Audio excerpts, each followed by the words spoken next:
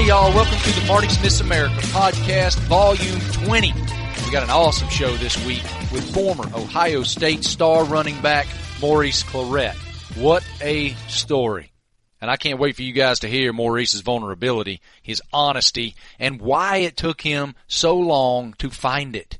All of the obstacles, all of the missteps, all of the mistakes that led him to what he believes is the best version of himself to date. He's making quite a difference now in his life. Was a tremendous football player. I can't wait for you guys to hear how it ended, why it ended, his regrets, and where he feels he can make such a difference now. Before we get to this tremendous conversation with Maurice, I want to chat with you guys quickly about Kalo. Kalo rings are designed to ensure your hands are safe and comfortable in the workplace, the gym, the outdoors, and everywhere in between. I wear one every single day. Lainey wears one every single day. They're perfect for her at the beach. She doesn't want to wear her diamonds over on the sand because they get gummed up. She might get sunscreen all over them, and of course there's the potential to lose them on the beach. So she wears a Kalo ring. Unlike your traditional metal wedding bands, Kalo rings are made from silicone. That allows you to keep your ring on at times where traditional metal wedding rings would need to be removed, i.e. the beach, maybe the gym. For those of you guys who work with your hands every single day, pipe fitters, machinists, construction guys, they're perfect for you. Kalo rings allow people to live their lives safely and comfortably while still representing their commitment to their spouse and their family.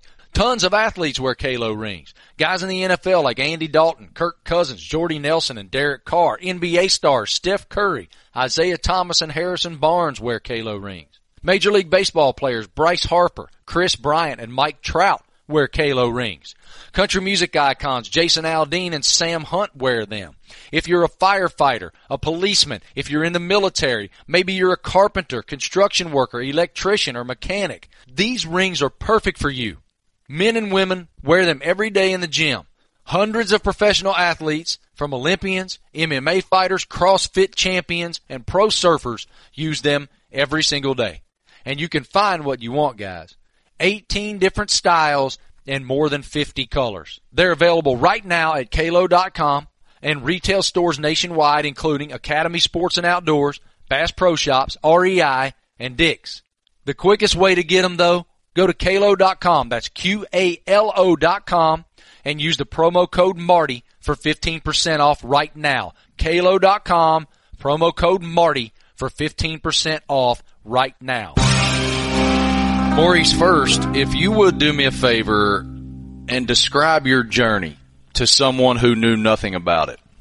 I would first start off by, saying, obviously Maurice Clarett from Youngstown, Ohio. Came up like most inner city kids in any inner city America, having hopes and aspirations and visions of being a professional football player one day, believing that, that's what I had enough talent to do. Had some run-ins and some troubles during my adolescent years. They were blessings in disguise from what I can reverse and look about it. Went through the juvenile system as a kid. I got out of the juvenile justice system, ended up going to high school, having a tremendous amount of success in high school. Went down to Ohio State.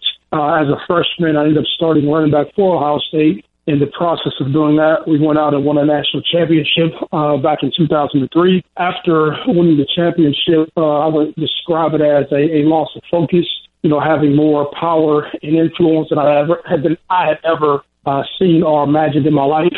Put myself in a position where I started to accept the legal benefits and just live outside the regular confinements or frame of a local college kid or any college kid for that fact.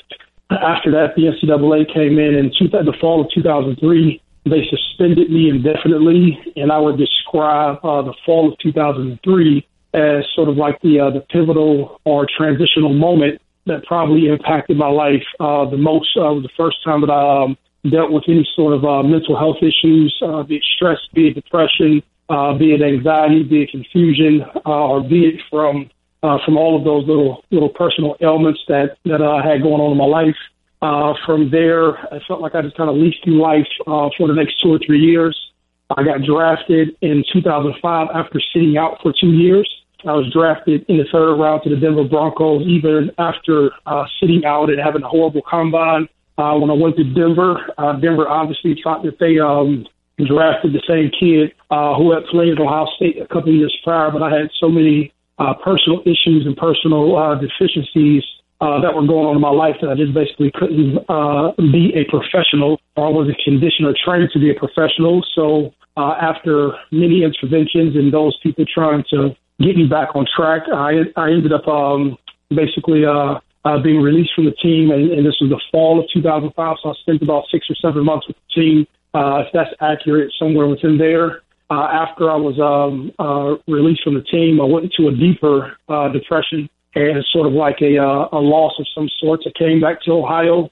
When I got back to Ohio, I think just the basic mindset was just basically, how do I take care of myself without football and without education anymore? And what made sense, or what I leaned on, was just me basically being back into the streets. And so I got to hustling, selling drugs, robbing, and basically just street activity. I ended up committing a crime in downtown Columbus. This was in 2005, December 31st. From there, about 8 months later, I got caught with 4 weapons in the car on a high-speed chase running from the police. It was probably one of the best things that happened to me personally, looking back on it. After that, I was transitioned to the Franklin County Jail. And from there, after about 2 months, I was sentenced to 7.5 years of incarceration. And once I was sentenced to 7.5 years, I went to Toledo Correctional Facility, which is in Toledo, Ohio. I spent 4 years in a closed security facility. And a closed security means that you're basically locked down for about 20 hours off a day. And it was the best thing that kind of happened to me at that time. I was able to get my life back in order and get my mind in another direction outside of sports.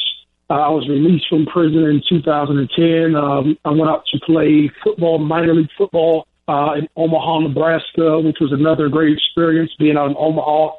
It was a great city to adjust in, probably the most American city that I can think of that I've ever been to. And I was out there for about 2.5 years.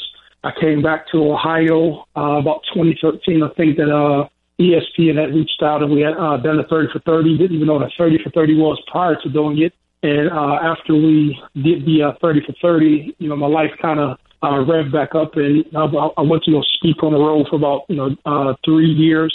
In the process of that, I'd done about 300 speaking engagements, just pretty much speaking upon my life and the redemptive process and the things that I had to overcome and work through and get through, or just some of the issues that I had went through between high school, college, and just using my life as a teachable moment and a teachable lesson to a lot of college kids, businesses, and high schoolers and everybody else around the country.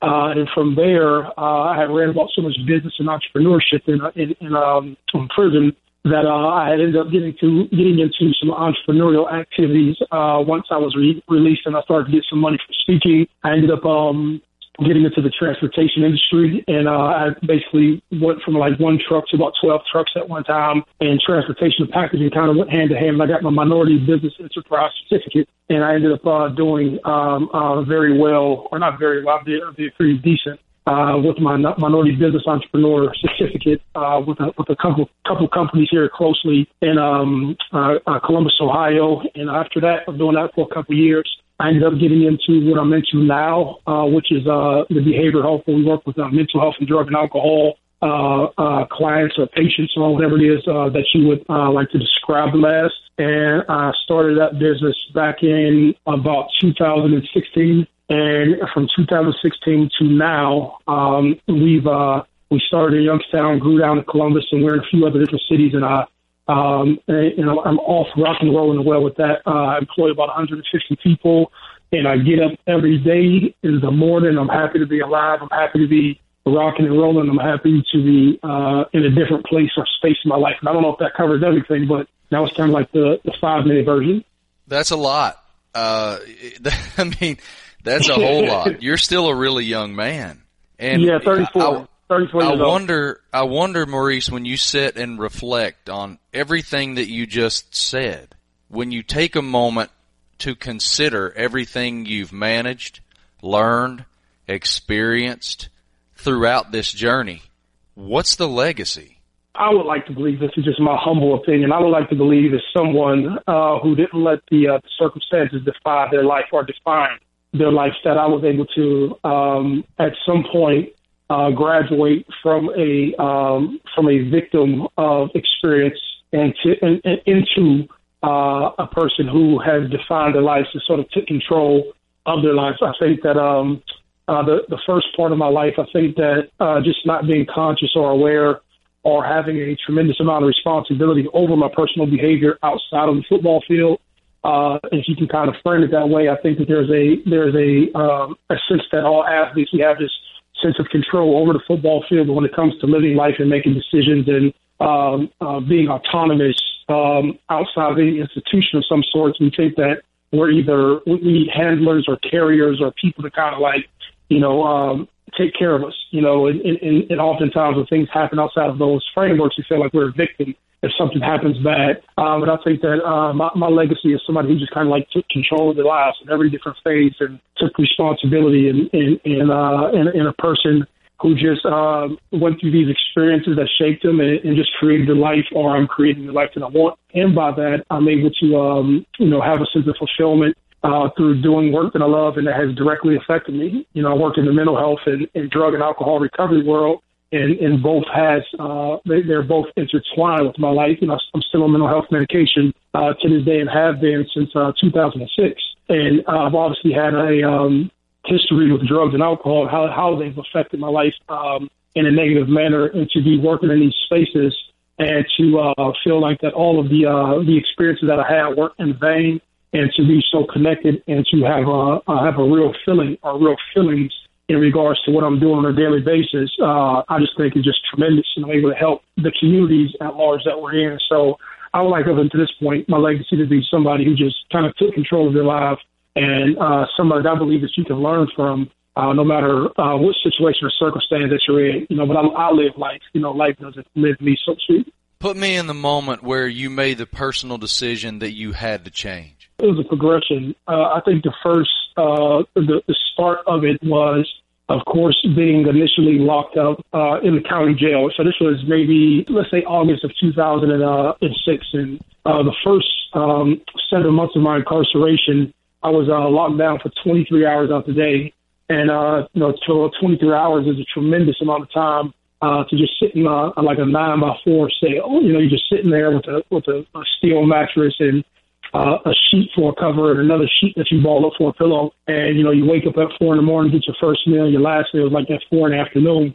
And so you just, you have a tremendous amount of time. And so after living the life that I had lived up until the age of, from all of my success at Ohio State until the point I'm in the county jail, you just go through that period of time, those first 7 months, being reflective and asking yourself, how did you get there? And that was like the initial birthing. I think the part of discovery, like, how did I get here? How am I at this moment? And like, you don't have this long drawn out period, but it's just a constant process. Like, man, how did I go from, having so much success to put myself inside of a jail cell and basically being inside this moment? And so what ended up happening was I couldn't find a definitive answer. And like literally couldn't find no understanding as to how I ended up in the county jail from being in the NFL 7 or 8 months prior. But there was a tremendous amount of help that came from one book. And prior to this, I can't really remember reading any book independently from outside of school. And it was a small 70-page read. It was a book called As a Man Thinketh by James Allen. And the small read, about 70 pages, very practical language. The book was written, like, I think about like in at the late 1800s or early 1900s, I don't know, by the guy James Allen. And it was the first time that I ever heard that thoughts were things, and the things that we think about basically become our life. And from there, I was able to frame myself. I was able to just kind of like be introspective towards myself and say, okay, for all of these years, being from Youngstown, being a guy from the inner city, I thought myself to be some sort of gangster. And then it was like, it was explained to me that the things that you speak about and the things that you think about, the things that you speak about eventually become your life. And basically those things run and have consequences. And so at that point, I was like, oh, man, this stuff is starting to make sense. Like, I thought and spoke this lifestyle into existence. I thought that I was a gangster, so I had to respond as a gangster, and I had gangster consequences. I didn't think of myself as some professional man or somebody who was some sort of a model or professional athlete. I thought that I was a real gangster who was playing football. And so from there, I think it was just a discovery process from there. You know, I got sentenced to prison, which was 7.5 years. And when I went, it was probably another great thing that happened to me. The warden of the prison, his name was Mr. Teleconte. And Mr. Conte was actually from Sierra Leone, and his father was a chief in Sierra Leone for a number of years. And he said, Maurice, you know, in America, when you guys get in trouble, guys throw you away. He said, but in Africa, when guys get in trouble from Sierra Leone, he said, we bring them closer to the village. He said, we figure out what's going wrong, and then we actually push these guys back out to the village after we repair them. And he said, while you're here, I want to give you an opportunity to kind of fix yourself, repair yourself, and get yourself back on your feet. And so he said, I'm going to put you in a bunch of psychosocial and emotional supportive courses that we have here inside of the prison. And I didn't know what he was talking about at the time. So through the initial process of going through your anger management, your responsible adult culture, your family planning, your drug and alcohol courses, and all of these courses that helped to that weren't traditional academic courses, but stuff that had to do more with social, psychosocial, emotional education. These things began me to look in areas of my life that I never looked in before or addressed or to even give words or frame to. And so from there, I just started to grow. And that was the first time after that that I had this catalog, and I think that this was the actual game changer in my life. It was a catalog called Bargain Books, and Bargain Books was the first time that I've actually just looked and picked up information in books that I basically decided I wanted to read. And literally when I was in prison, I would probably say I've motored through about 300 books, and I would do like weekly book reports on books that I had read. It was mainly just on biographies, and I would have a slew of just business magazines of Entrepreneur and Economist and Inc. 300 and anything that had to do with business, the Wall Street Journal, the New York Times, our local paper from Youngstown, which was the Vindicator. And I would have all these publications. I would just read and read and read and read so much.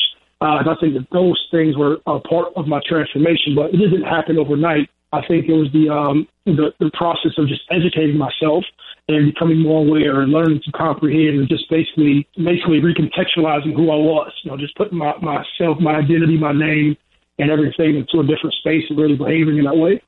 You use the terminology pushed back out to the village.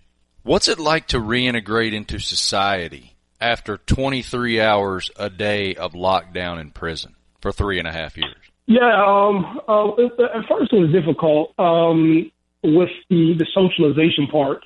But just to give you some framework, in prison you don't talk to anybody. You talk to the handful of people who you talk to, but prison is, out of most places, it's a socially awkward place.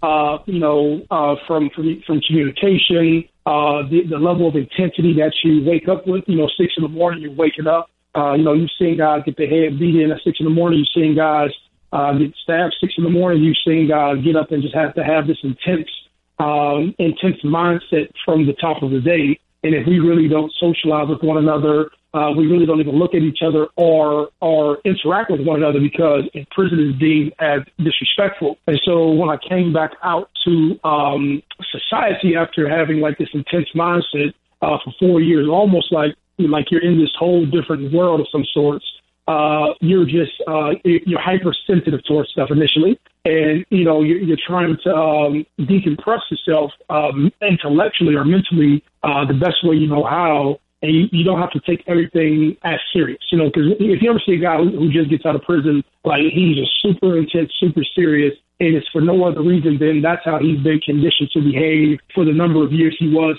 previously incarcerated. And so initially when I came out, I didn't realize it, but I was still institutionalized. And when I went to Omaha, Nebraska, this is it was probably the best thing that happened to me. I was going to the local Planet Fitness, and I was going to the grocery store. And this was literally like going to recreation and going to commissary. I would go to the football practice. I would go to the grocery store, and I would go to the weight training room. And I did it for a while. And there was a time when my lady was like, you just still doing the same thing you were doing in prison. Even all the way to the point where I would grab my clothes. In prison you have 2 or 3 outfits. And so I would grab my clothes and I would tuck them nice and neat in the corner of a room and tuck my shoes nice and neat in the corner of a room. And you don't even realize that you're behaving this way until somebody else points it out to you and say, yo, you kind of feel messed up from the environment that you were in. And I had no clue. I think the hardest part for me was the socialization with my daughter. Because, before I went to prison, she was, 3 or 4 weeks old. When I got out of prison, she was 4 or 5. And so when my lady would go to work, I would be left alone at the house with her. And, I didn't have anything else to say to her. I was just like, hey, do you want me to turn on TV? Do you want me to, take you to Chuck E. Cheese? Like, what do you want? I just had no understanding of how to even adjust with that. But I just got to, really give a big shout out to the Omaha Nighthawks. They don't exist anymore. But Joe Mowgli, he's down in Coastal Carolina. He was our coach there when I was in Omaha, Nebraska. And Joe knows I was half the athlete that I was when I played football at Ohio State, but he had allowed me to still be on the team, to still get paid, and to still adjust, even though I was a bit harsher or a lot more serious than these other guys. But that gave me the platform and the room to grow. Probably the hardest thing that I would say is just a living arrangement. Those are the toughest things. Just being a convicted felon, there's so many barriers in regards to where you can live and how you can live, and sort of being pushed back or placed in certain environments that I didn't want to be in. That was the challenge, both in Omaha and also in Ohio, even in Columbus. I'm so fascinated by the thought process and the psychoanalytical work that you've done internally on yourself about what you think is what you are, that entire philosophy. I want to make sure I get this. As a Man Thinketh, that was the name of the book? Yeah. Okay. So I wonder what role you believe ego played in your story. It's the demise of it. It's 100% the demise. So we could probably speak an hour on ego, right? And so for an athlete, the ego is probably it's the gift and the curse, just to be simple, right? To be a top tier, high performing, dominant athlete of any sort, you have to believe that you're the best, right? You have to really wake up, believe that there's nobody better than me, and that I'm about to outwork the entire world, and I'm about to just kick everybody's butt. And so you condition yourself and rev yourself up and to believe that, right? And once you start to receive the recognition, be it on ESPN or on any other sporting platform, once you start to receive it from the fans, you start to believe that you're this person, right? You can't separate life from anything else, and you start to feel entitled. And the more people sort of kiss your butt, the more people sort of tell you yes, you start to form or create a different reality than your peers.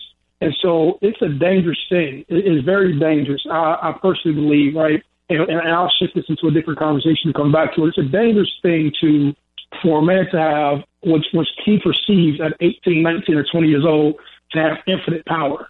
And I describe it as this, I went from having every possible award you could want to win in high school at 18.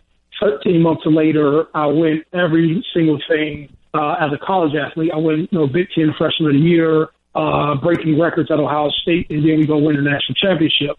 And so that was a tremendous amount of success. You go ahead and add on top of that, this is the era where me and LeBron, we're 30, 40 minutes away from where we grew up at. Now he's going through his deal, and I'm right there watching and experiencing and a part of this whole deal when he's becoming LeBron to the world, his rookie season, or going into his rookie season. And so when you're around that, your perspective or your ego, you don't even classify it as that then, but there's this natural sense of entitlement since I entertain you all, and since you all find so much adulation from watching me play or so many things, I feel entitled to everything that I'm getting. So I didn't feel like that I was breaking rules by accepting cars or accepting meals from people or stuff like that. I wasn't accepting tens and twenties of thousands of dollars. We're talking about, $50 here, $75 there.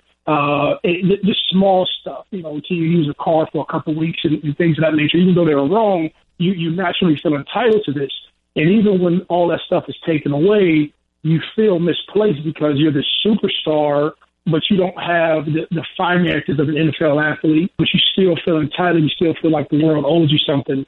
And a lot of your decision-making is driven from ego because society does a great job of boosting up athletes. But one of the hardest things after that is that what you don't realize is that this is temporary. That's one thing that, young guys don't believe, that the game is ever going to end, or that there will be a Carlos Hyde or an Ezekiel Elliott or a Boom Herron or a Beanie Wells. You don't think that there will be another hero. You know what I'm saying? You think that you'll be this infinite hero for forever, and then when your time stops, it's probably emotionally one of the hardest things to deal with. And so overcoming the ego is or putting the ego in the right place and being able to adjust with life after that athletic ego has to basically sort of take apart, was probably one of my toughest things before. But I could still tap into it and use it if need be in the competitive space of the business. But it definitely was part of engineering my downfall before. What do you think your life would look like if the NFL had no age restriction? Based upon how I was living before, the choices before, I think that I'd probably be broke somewhere. I would probably be one of these busted up NFL athletes who, played a bunch of years, spent a bunch of money recklessly, and will be trying to figure it out somewhere, and I always say that, and I don't say that with any level of critique towards anybody, but I grew up in the MTV Cribs culture. I grew up in the, if I had the money to buy 3 Bentleys, I'd have probably bought 3 Bentleys. I'd have probably bought, $300,000 or $400,000 in jewelry. And, I'd have probably thought that I had to take care of, every friend who came out of my neighborhood. I grew up in that culture or from that era where that was a thing. And I'm pretty sure it's still a thing now. But I think, during the early parts of the early 2000s and stuff like that, that was a thing. I think that I would have performed well. I would like to believe. I think that my talent was special. I think that I was very good at a very young age, and I worked my ass off more than anybody. I was a combination of Saquon Barkley and Marshawn Lynch. Years before that they were even doing what they were doing. Just a very physical and determined and intelligent football player. I can't say that. And I believe there's everybody couldn't make it, and not just through physical ability and mental ability. I remember Adrian Peterson came right up to me. I think he's one of the guys who could have made the jump. But I think it's the same thing with basketball. Not every guy is equipped to come directly from high school and go play in the professional ranks. But I think that there's some guys who are just talented enough and who just have the physical and mental components to play at another level if the opportunity was there. So that, obviously we can leave that up for debate, but I just think some guys do have the ability in certain positions. But I think that was it. But I think financially or from a business standpoint, I don't think I would have been, I wouldn't have had the wherewithal, even from a business standpoint, even at 34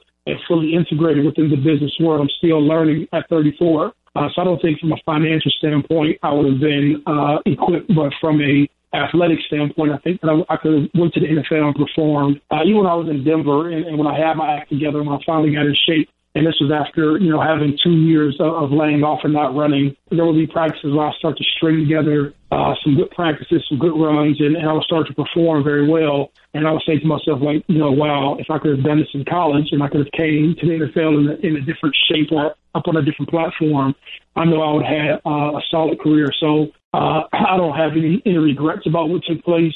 Everything that I did at the time, be it with criminal activity or the decisions I made, they made sense at the time. And so, I don't have any regrets in regards to, how things played out. What's your relationship with Ohio State University? The university and the people, the fans at large is solid. I haven't been back down there probably because I live about 35 or 40 minutes away from there, and I travel so much. But, solid. I think that from a personal level, I took so much pride in playing for here. I took a lot of pride in winning the championship and the amount of memories that I had the year that I did play. And the amount of love that I just get in town, you just can't replace it. I know there was a period of time where I wasn't too fond of everything that was going on, and it wasn't a bad relationship with Ohio State. It was just really between me and Andy Geiger, and I think Ohio State kind of got lumped into the conversation. But it was more of a Maurice Clarett versus Andy Geiger situation more than an Ohio State situation. But it was just framed that way at the time. And as I look back on it, and I think this is anything, this is just a growth process.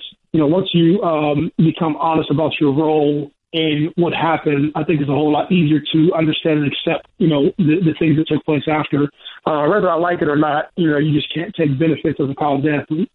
Whether we think that's fair or not, those are the confinements and the rules that we play. And until those things until they change, or if they change, or until you create a different platform for guys to play, you have to operate within the confinements of it. And so I always look back and say, hey, if I had never done these things, I would have never had a chance to run into this sort of opposition. And so, that's my take on it. But with the university, it's cool. So I've understood. Like, I went back down there, and, I walked in the weight room probably back in like 2010, 11, and 12. And this, I think, when Urban was just coming around. So I had to be like 12 or 13 whenever he came down there. So I remember Urban, he had recruited me at Notre Dame. And I remember him and things of that nature. But I can also understand how the school, and this is just my personal opinion, how they try to distance themselves from some things in the Tressel era. And this is just, this is my personal opinion. And, and of course you get it because it's a business. You want to rebrand and give Urban his platform and allow him to make it who he is. But that's sort of like just what I see that, they're doing a good job with, branding. This is the Urban era. And, it's great that they won the championship, and that allows to build something new and go and move forward. But my relationship with the university and the players is good right now. You mentioned Coach Tressel. How would you describe Jim Tressel's impact on your life? I would say probably the greatest male figure impact that I've had, in my lifetime. I can say that. I had to really think about other guys who have impacted my life in a positive way. And even to this day, even the opportunities that I have now to do some of the work that we have, even the connections that he's made with me through local government, through, with the governor's office, with, guys who are in Congress, guys who are in all things legislative in Ohio. He's connected those dots to me. Some of your major state agencies, he's connected those dots with.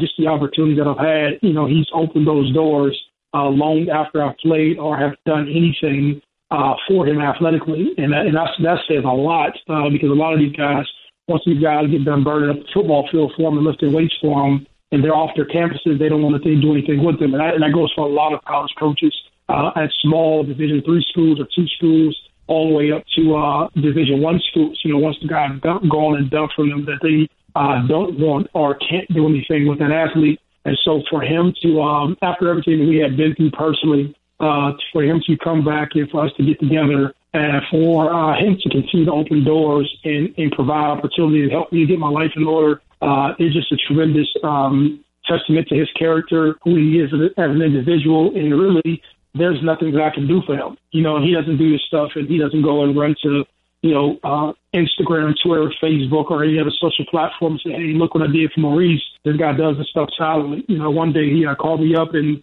he's like, hey, I want you to meet me somewhere. And so he gave me an address to a softball game.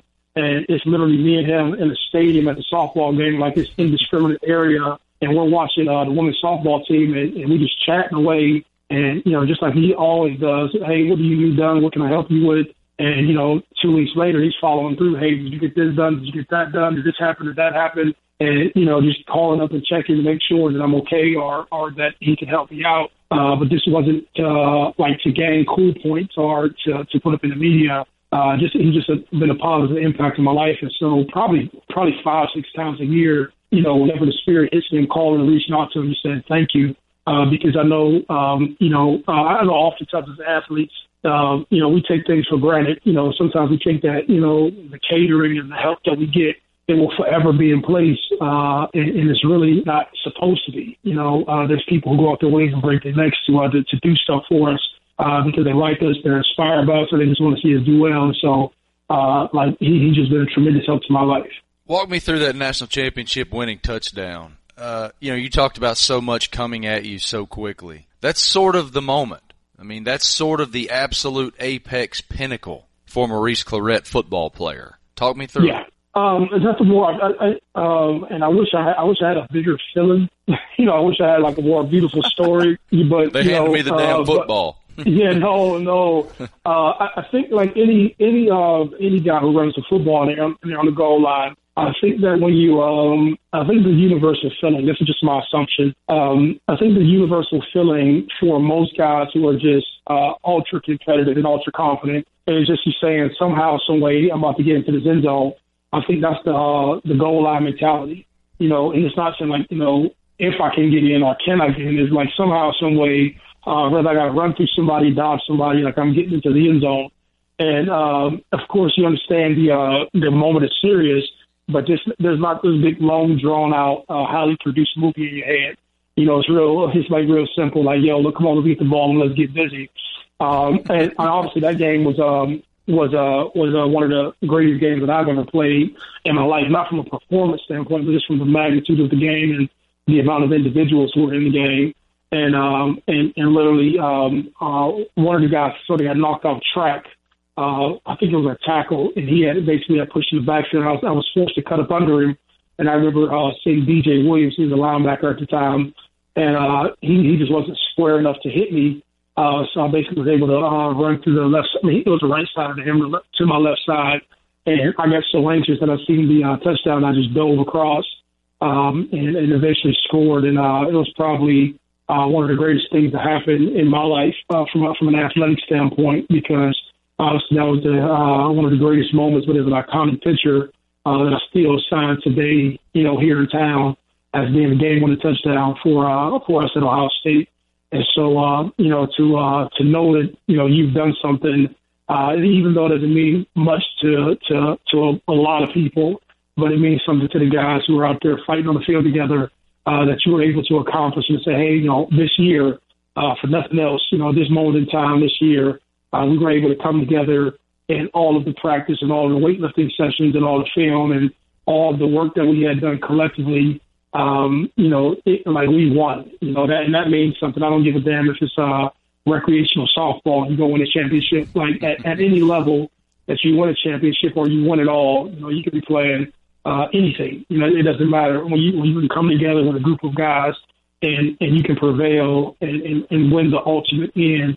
I just think there's just something special about it, something childlike. That's an iconic play. That's probably the iconic play of that game that non-Ohio State fans remember the best. But that wasn't the best play you made in that football game. The one that Ohio State fans and hardcore college football fans remember the most was Sean Taylor. Yeah. What was your mindset running down the field after him? Tell the listeners what happened first. Walk us through that play, and looking back on it now, describe what the magnitude was of that play. Yeah, that was actually a cool play. Honestly, you got to thank Craig Krenzel and Ben Hartsock. So we were in the huddle, and Craig Krenzel, who was the quarterback, and the tight end was Ben Hartsock. They were roommates, and Ben said, "Hey, throw me a touchdown pass in the national championship game." And so this literally stemmed from Craig trying to throw a touchdown pass to his roommate. That's where everything comes from. And so if you see me at the beginning of the play, I was thinking to myself, like, hell, he's about to throw it to his buddy. So, like, I knew it was a pop pass, so I just knew that, there was no need for me to, like, go, like, very hard. So I was supposed to block off the edge to the defender who was coming. And so when I block off the edge and go try to cut block the guy, what happened was the quarterback threw it, and you heard the shift in cheers. And so if you're on the football field and you hear like, oh, like the shift in energy, you know what I'm saying? I was like, oh, there's an interception. And so obviously I knew that he was getting ready to go, and I was kind of like the last line of defense because I was the running back and one of the last guys, and all the receivers were down the field. And just from an awareness standpoint, I just knew I had to take an angle. And as I started to take the angle, and this just kicked in from practice, one of the first things that you do, and probably the first thing I've done since I was in the ninth grade, one of the first drills that a running back do is ball security. That's every day when you come to practice. When you step on the field, you do like a series of ball security drills. And so Sean was running down the field, and the first visible thing was that he's carrying the ball very wild. And so as I start taking the angle, I thought that he was going to see me out of his visor, but he had one of those colorful visors, and the closer I got to him, I was like, oh, he doesn't see me. And so I just was like, okay, let me just put my hand in here and wedge it, and I could strip the ball from him. And like when I got closer, I think that he just believed that he was going to run away from me. And so when I was able to stick my hand in there, I was like, okay, if I just pull my body weight down, I know he can't do that because I've gotten the ball stripped from me before, and guys just sort of knocked it down. And so I grabbed the ball and I just rolled my shoulder into like the gap between his arm and the football. And the next thing you know, I came up with the football. But Jonathan Vilma basically had grabbed me and kind of like dumped me into the field, and I just like twitched my neck a little bit. And next thing I know, I grabbed a football and came out and ran. And from there, Mike Nugent, he went out to kick the field goal. But that was the gist of that play. But I thank Craig Krenzel for forcing the ball to Ben Hartsock. Craig helped me make like a wonderful play. So thank you, Craig, if you're listening. Couple more things, brother. I've taken too much of your time already, but it's fascinating to me. When you're a high school phenom like you were, one of the best players in the country, a lot comes at you real quick. I want to know what the recruiting process is for the best players in the country. What's that entail that we don't see? So you're probably not going to like my answer because it wasn't as vicious as it is today. Back when I was being recruited, you can just send letters, and you can make calls, but guys weren't as overly aggressive. You were talking about these are pre-cell phone. These aren't pre-cell phone days, right. But high school kids didn't have cell phones and text messages. You know what I'm saying? If a coach wanted to catch you, they had to catch you in the evening, and they would ask you, hey, when are you going to be home? Do you want me to call between 7 and 10? And so you would get mass amounts of letters to your house. And they would just basically be these standardized letters, and you would have a coach's signature on the bottom, and you would have just something on the back, like saying, "Hey, hopefully that you're really considering us to come to our school." And sort of that was that. It wasn't as vicious as that whole process was. And my recruiting process was a bit different because I had committed to Notre Dame early. I committed to. Actually, Urban Meyer was a receivers coach at Notre Dame, and I committed to him early, and I just kind of shut the door to it all. But when he left and went to Bowling Green, I then called Ohio State because Ohio State didn't offer me a scholarship. Even though I was the number one player in the nation, Ohio State never offered me a scholarship. I just called Jim Tressel and told him I was coming, and he was like, all right. So there just really wasn't a recruiting process. And so my experience was a bit different than somebody else's per se. But being that I've probably spoken at probably 60 schools and seen some of these guys get text messages all day, they get letters all day, they get calls all day, and they're constantly they're constantly given tickets or they're invited to, all of these games and spring practices and these Friday night light sessions. And, now they're, you get to take pictures with the gloves on and the jerseys on and, you get to post all this stuff on social media. And I think it creates more of a diva culture now. Like a lot of these kids now, you don't have to put in any work to be famous, or you can play for some little Division III school and play against sorry guys and have some high school success and, 1 million followers or 10,000 followers as a high school kid. And, you believe that you've arrived. Then there's a huge culture shock when these kids get on campus and, you have to compete against everybody who was a somebody at their school. And that's why you see a lot of these kids, they cry a lot. They I want to transfer, I'm not getting what I want. And there's like a baby culture amongst a lot of college kids. That's just my personal opinion. But a lot of that is driven from social media. And, a lot of these guys, they go to the universities because they have cool cleats and cool facilities and a cool off-campus apartment. But, the era of guys that happen to duke it out and work your ass off and all of that stuff, that era is gone. I think some guys, I went down to Nick Saban in Alabama, and I still like the way that he does it. Like when you walk onto the football field down there, you can still feel like that old school, you got to work your ass off for what you get sort of culture. I remember being down at Florida State when Jimbo Fisher was there, and there was still that level of work your ass off culture. And guys are some of these college coaches really not buying into all the diva culture because a lot of these kids get it. And some of these younger college coaches buy into it too much. or they feel like they got to kiss these kids' asses. But those are the kids you probably don't want to take them anyway. Like, if I have to kiss your ass in order for you to perform or work hard, you probably aren't the guy, or we'll probably have some sort of problem with you when you do become the guy, because you're just a diva, and that creates its own internal problems. So that's just my opinion on all that stuff. I'm still old school and still, work your ass off for your respect and, hit the weights and get your ass to class and do all that stuff, do the stuff you're supposed to do in order to become who you're supposed to become. Well said, brother. All right, last thing.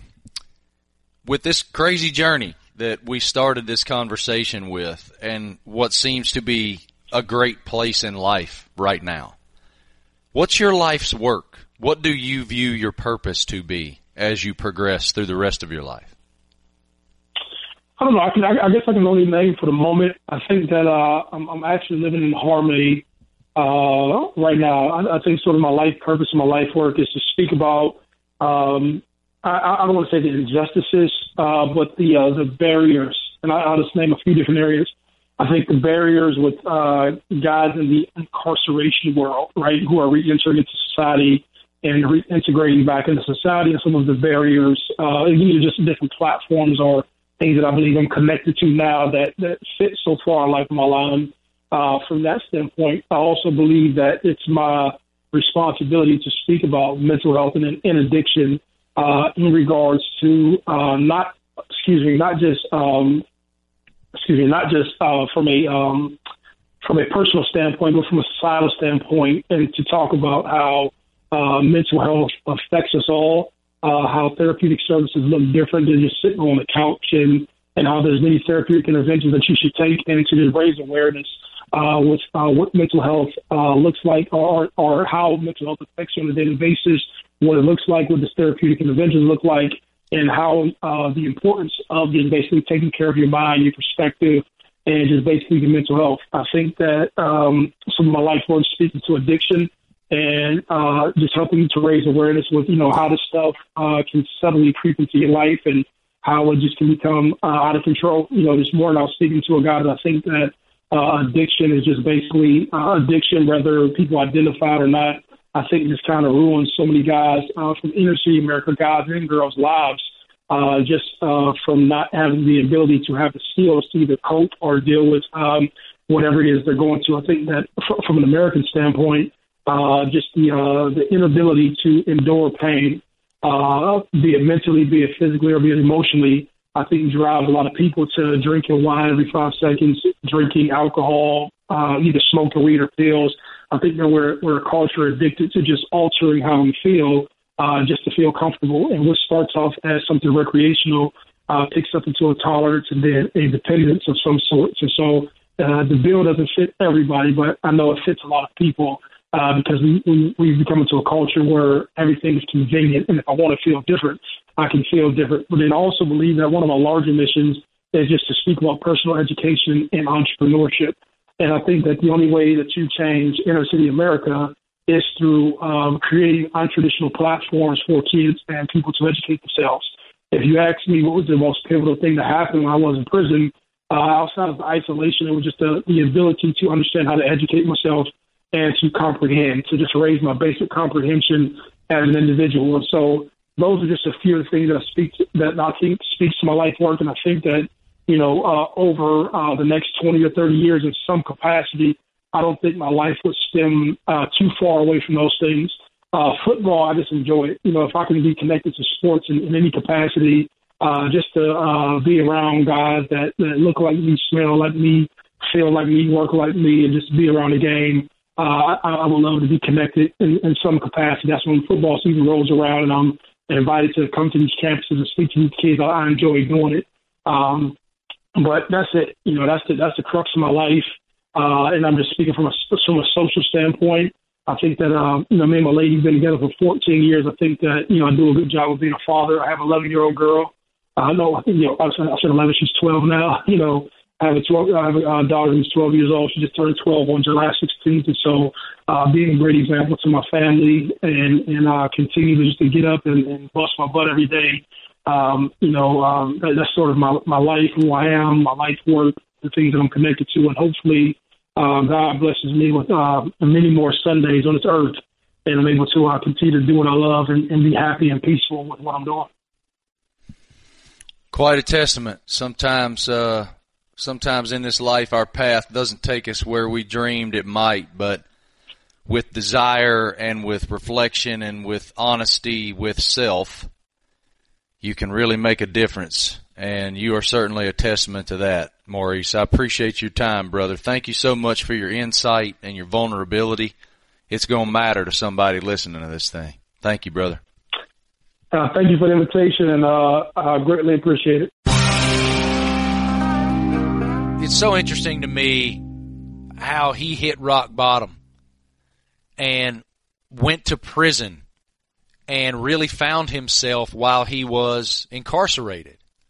And it's also so interesting to me that the written word from so long ago gave him his life's purpose and his life's direction and was a compass for him. And he is such a unique study in what the world can give you and then the world can take away. I appreciate so much Maurice's vulnerability. I appreciate his testimony. I appreciate that he found the willingness to be so honest. You just don't hear that kind of honesty very often. And I learned so much from him. It's just, when you think about promise lost as an athlete, he is one of those guys that you look at and think, man, what could have been? But because he had the willingness to be introspective and vulnerable and look inside himself and not be bitter, lose that bitterness, let it wash away, he became someone who is light from the darkness. What a testament to his willingness to do that. And now he's helping so many people and will continue to help so many people. It's awesome. Thanks so much to Maurice for that. I'm a better man for having heard that. Now it's time for the Marty Party. What we going to do, bud? We're going to drink one of these beers. Hand me one of them damn beers real quick. What's up, man? Marty Party. I'm sure Maurice won a ton of trophies in his day. He was an All-American high school player. He was a phenom at Ohio State. And speaking of trophies, I felt like for the Marty Party this week, we had to delve into the treasure trove that is the Marty and McGee hotline. We had some doozies this week. Hey, what's up, guys? Springfield, Missouri, home of Bass Pro Shops. There you go. I was going to tell you, my trophy's in my garage right now. It's a big red wiffle ball bat. You guys, this is my first time calling. You fellas talk about stuff that hits close to home all the time with me, and I had to call this morning because I have a trophy in my garage. It's a big red Fat Albert bat. Me and my buddy, Jason, I'm a fireman here in Springfield. I listen to you guys every morning when I go to work, come home. Thanks, man. On the weekends. Yeah. But we watch the Cardinals games out in my garage. And in the spring, those damn June bugs come flying in there. And we got that red wiffle ball bat. Oh, and, no.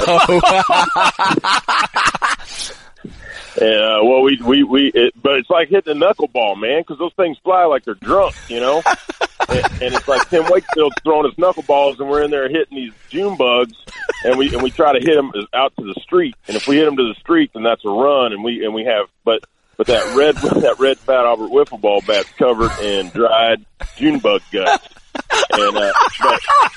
and it just makes my wife sick, man. But we hang it up in my garage, and she has to pass it every day whenever she goes into the house. But, there you go. Yeah, that's our trophy, man. You guys were talking about that this morning. I was like, man, I got to call in.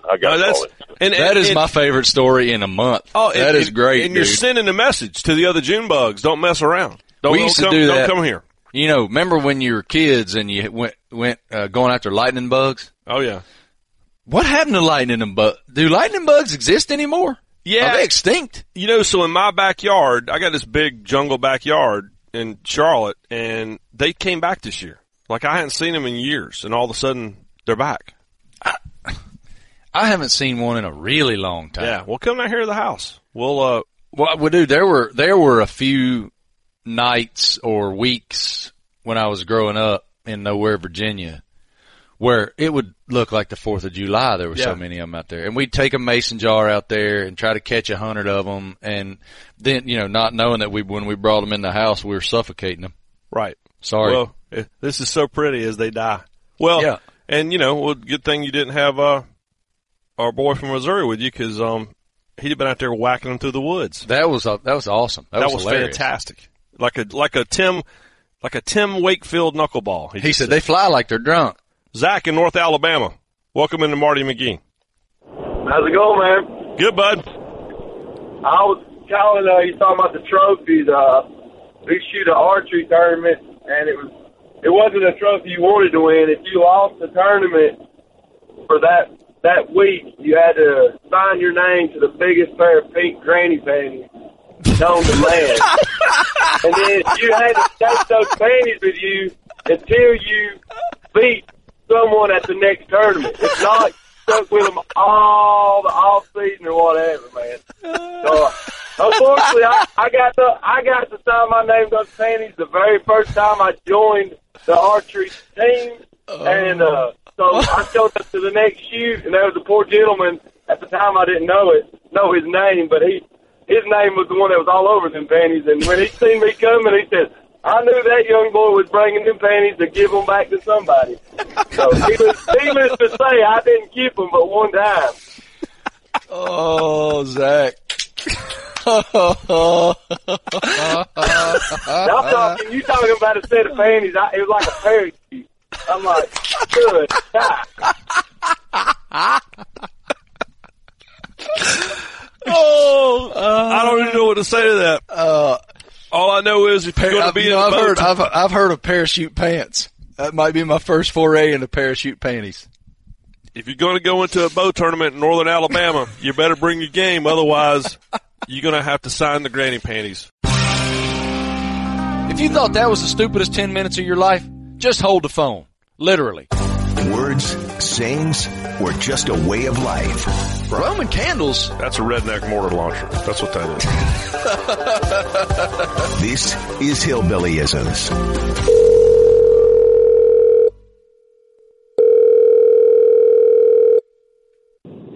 Hello?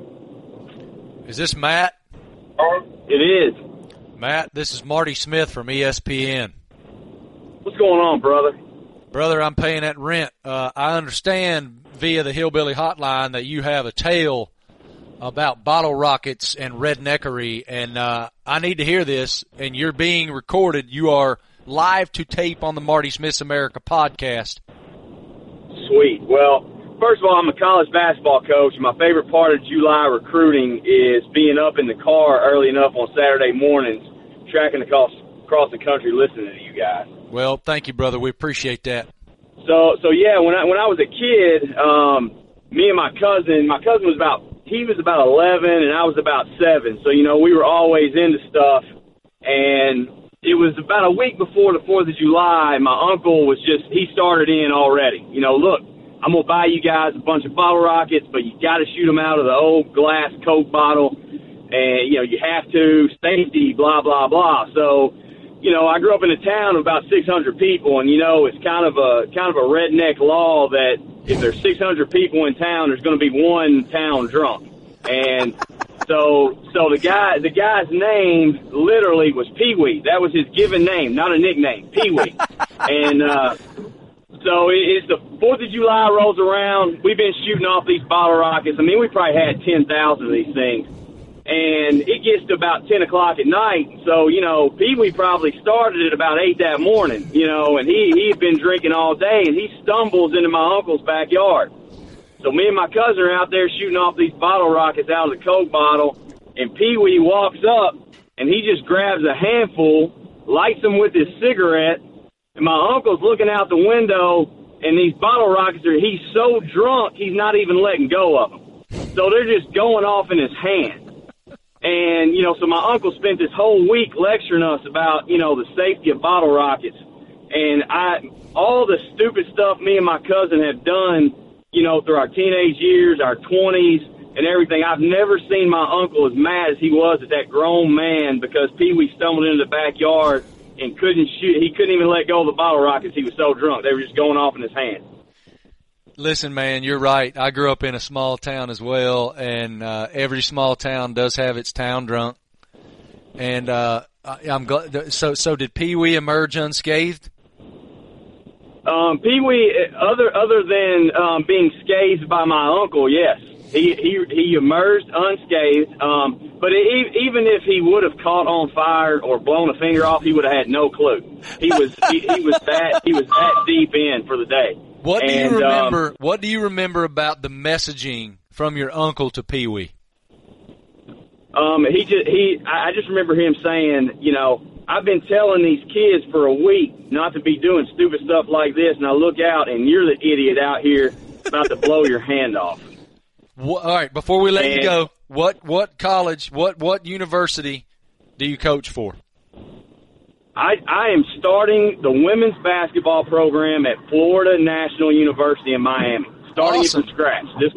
This will be the first year. I've been on the job for about for literally over a month, about 2 days past a month, about 35 days here. And starting from scratch, we are playing this year. You know, usually when schools decide they're going to start a program from scratch, they give you a year to recruit, and I've had about a month. So I'm trying to put a roster together for this year. We are NAI, small college.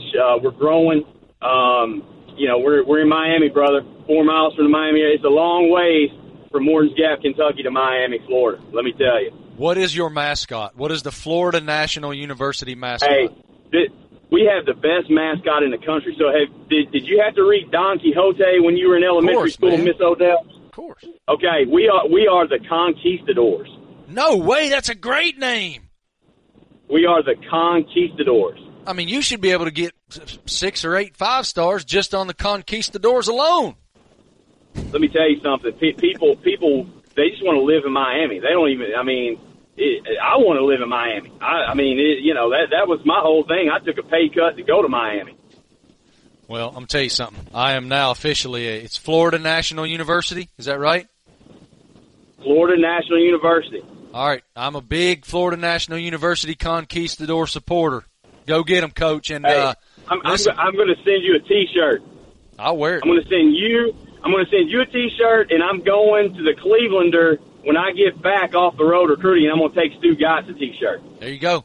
I can't wait. I'll be wearing that thing proud. And you guys can talk about it on the air. We will. We'll definitely do that. Now, listen, we're going to be cheering for you.